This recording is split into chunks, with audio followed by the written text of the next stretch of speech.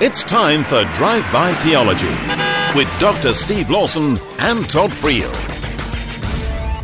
You have just a little bit of spittle on your chin. Welcome to Lecture 31 of Drive-By Theology. I do it too when I nap, so don't worry about a thing. You're fine. It didn't make it all the way to your button-down shirt, which is crisply pressed. You must be a high-starch kind of guy. No, this is no starch. No. Oh, yeah. This is a non-iron shirt. Wow, I wish this were drive-by ironing tips, but it's Drive-By Theology. Moving now toward Ecclesiology. And perhaps the most important thing that we want to remember in the theology of the church is who is its foundation. Jesus Christ, her Lord.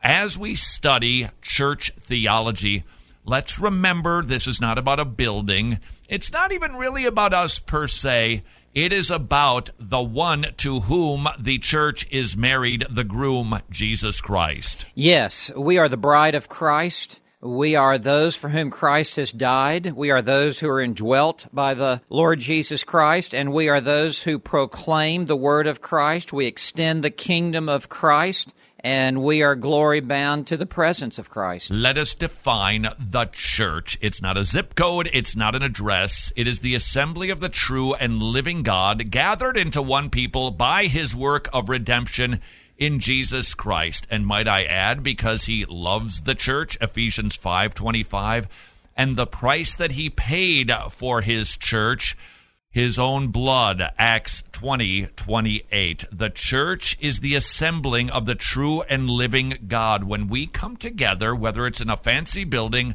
a multi-purpose facility, or out in a field, the gathering of the saints is the church. In the Septuagint, which is the Greek Old Testament, the term ecclesia is used to translate the Hebrew term that refers to the gathered people of God. It's not an accident that the writers of the New Testament, whose Bible was the Septuagint, chose this term to refer to the gathered people of Jesus Christ. A called out group, a separated group, because we are in union with Jesus Christ.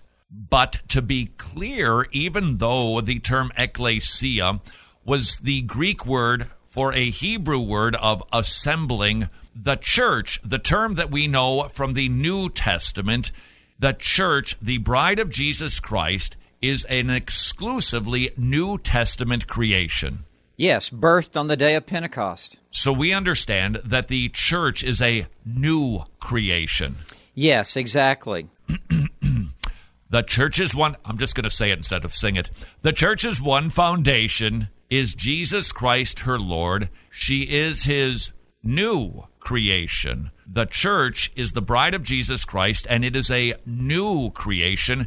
And we actually see the term used by Jesus himself in Matthew 18:17, talking about church discipline. You know, we used to do that in churches. I don't know if you remember that. Not so much anymore. Matthew 18:17, if he refuses to listen to them, tell it to the church. And if he refuses to listen even to the church, let him be to you as a Gentile or a tax collector. So Jesus actually used the term church first. Now, with that in mind, let us take a look at the attributes of the church. There are four. One, holy, universal, apostolic, one at a time. The unity of the church. There is one church. Where do we get that idea? That is from Ephesians 1, verse 22. And he put all things in subjection under his feet and gave Christ as head over all things to the church. Definite article, the. And the church only has one Holy Spirit. 1 Corinthians 12:13. For by one Spirit we were all baptized into one body, whether Jews or Greeks. So when we come into this church, your socioeconomic status, the color of your skin, your gender, any of those issues are erased because we are one church, one called out group, one body in unity. Not only do we have one head and one spirit, but we have one foundation, who is the Lord Jesus Christ. 1 Corinthians 3:11, for no man can lay a foundation other than the one which is laid, which is Jesus Christ. The implications for this are big. If you have a tendency to squabble at church, to be cliquish in churches, which Paul warned about in 1 Corinthians, really the thrust of that entire letter. It should go away recognizing all of the Bible verses that say the church is one, like Ephesians 4:4, there is one body and one Spirit, just as also you are called in one hope, one Lord, one faith, one baptism, one God and Father of us all. That is a unity verse that just should cause us to stop an awful lot of the... Yes, in John 10:16, Jesus spoke of one flock with one shepherd. In Galatians 3, verse 28, there is neither Jew nor Greek, there is neither slave nor free man, there is neither male nor female, for you are all one in Christ Jesus. And keeping that unity is actually incumbent upon us. We are commanded in Romans 15:5, may the God who gives perseverance and encouragement grant to you to be of the same mind with one another according to Christ Jesus, so that with one accord you may with one voice glorify the God and Father of our Lord Jesus Christ. He empowers us, but it is certainly incumbent upon us to pursue unity, not fighting, not squabbling, not I'm of MacArthur, you're of Sproul. No, we are the church and we are in unity, being diligent to preserve the unity of the Spirit in the bond of peace, says Ephesians 4:3. Philippians 2:2, make my joy complete by being of the same mind, maintaining the same love, united in spirit, intent on one purpose. In John chapter 17, verse 20 and following, Jesus prayed this, I do not ask on behalf of these alone, but for those also who believe in me through their word, that they may all be one. Even as you, Father, are in me and I in you, that they may also be in us, so that the world may believe that you sent me. The glory which you have given me, I have given to them, that they may be one, just as we are one, I in them and you in me, that they may be perfected in unity, so that the world may know that you sent me and loved them even as you have loved me. We are commanded to be in unity, but we kind of biff it on that because we fail to understand what unity means. For starters, it's not uniformity. Christians can take different shapes, sizes, and even expressions as long as they're orthodox. Unity is not merely invisible, spiritual unity. Unity is not the same thing as anti-denominationalism or non-denominationalism. I think denominations are actually a gift from God so that different backgrounds, different preferences, different styles of worship can be enjoyed by those people. But if you sit in high church and a true believer sits in a more casual church, we still have unity. Furthermore, the attributes of the church, it is a holy thing. 1 Peter 2:9, but you are a chosen race, a royal priesthood, a holy nation, a people for God's own possession, so that you may proclaim the excellencies of him who called you out of darkness into his marvelous light. Lots of verses that talk about the sanctity of the church. John 17:15 through 19, 1 Corinthians 1 through 2, 1 Corinthians 3:16 and 17. The church is holy, not because we behave perfectly, but because the church is the assembling of the saints who have been washed, who have been cleansed by Jesus. So we need to remember the church is holy only because it has been sanctified by Jesus. And Ephesians 5 tells us really clearly that husbands are supposed to love their wives, just like Christ loved the church and gave himself up for her so that he might sanctify her, having cleansed her by the washing of water with the word, that he might present to himself the church in all of her glory without spot or wrinkle, but that she would be holy and blameless. The church is called to holiness. 2 Corinthians 6:14 through 7:1 clearly states this. 1 Peter 1:15 and 16. And then Ephesians 4:24, which says, put on the new self, which in the likeness of God has been created in righteousness and holiness of the truth. From the Confession, 26.3, the purest churches under heaven are subject to mixture and error, and some have degenerated so much that they have ceased to be churches of Christ and have become synagogues of Satan. No church is perfect, but a church, if it has wandered away from the truth, if it is not behaving like a church, it is no longer the bride of Jesus Christ. It is actually the bride of Satan. The church is sanctified, therefore, only because it is sanctified by Jesus and not by us. The third attribute, the church is small c Catholic. What's the difference between small c and big C? Well, the big C would refer to the Roman Catholic Church. Small c refers to the true church. And it means? Universal. So it's all over. It's not just in America, just you're inclined to think. It's not just the local church or a regional church or even a national church. It is universal, global. Acts 1:8, you will receive power from the Holy Spirit. So you're going to go to Judea, to Samaria, to the remotest parts of the earth. Jesus wants his church established not just in the nation of Israel, but everywhere. Romans 10:18, that is why we go. Colossians 1:23, the gospel you have heard, which was proclaimed in all creation under heaven, and of which I, Paul, was made a minister. So we see that the church is universal, small c Catholic, and it also transcends all of our, well, let's be honest, petty differences. All of our economic and sociological differences as well. So ethnically, there is no Jew, no Greek, Galatians 3:28, male or female. We are all universally the church, and it doesn't matter how much money that you have. We are to go and make disciples of all nations, not just a certain level, not just a certain people, because the church is universal. Colossians 3, verse 11 says the same. Neither Jew nor Greek, circumcised nor uncircumcised, barbarian or Scythian, slave or free man, but all in Christ are one. And finally, the attribute of the church, it is apostolic. Ephesians 2:20 says, having been built on the foundation of the apostles and prophets, Christ Jesus himself being the cornerstone. When it says that it's based on the apostles, I can get Jesus being the cornerstone. What do you mean it's built on the apostles? Well, the apostles spoke with the authority of Christ himself, and they spoke the very words that Christ had taught them. So in reality, the foundation is really Christ, but it is spoken through the apostles and prophets and recorded in Scripture. So it's not them. We don't worship them. They don't have a role. It's their teachings about Jesus. Exactly. That's what it says in Acts 2:42, John 17:20, and Galatians 1:6-9. John 16:13, but when he, the Spirit of truth, comes, he will guide you into all truth, for he will not speak on his own initiative, but whatever he hears he will speak, and he will disclose to you what is to come.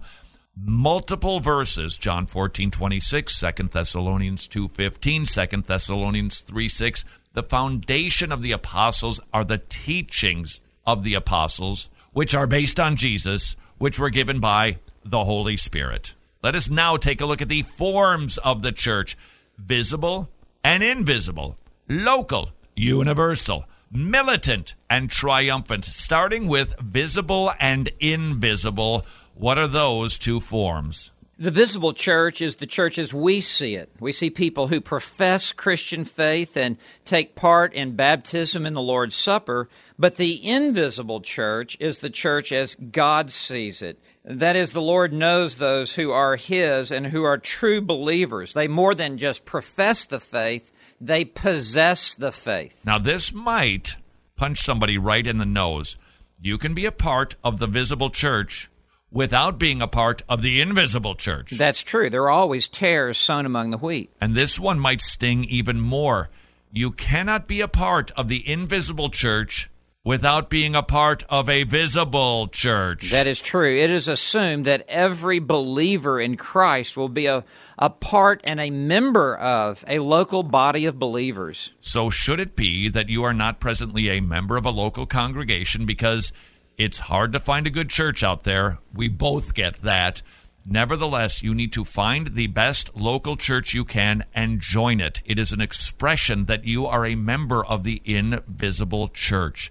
Let this motivate you to cease with the excuses and become a member, not a regular attender of the visible church. John 19, after these things, Joseph of Arimathea, being a disciple of Jesus, but a secret one, When you're a secret believer, you got problems. You need to come out of the closet and become a member of the local church. Matthew 10:32, everyone who confesses me before men, I will confess him before my Father. Because if you are not a member of a local church, you can't obey the command to take and eat. You can't obey the command to be baptized.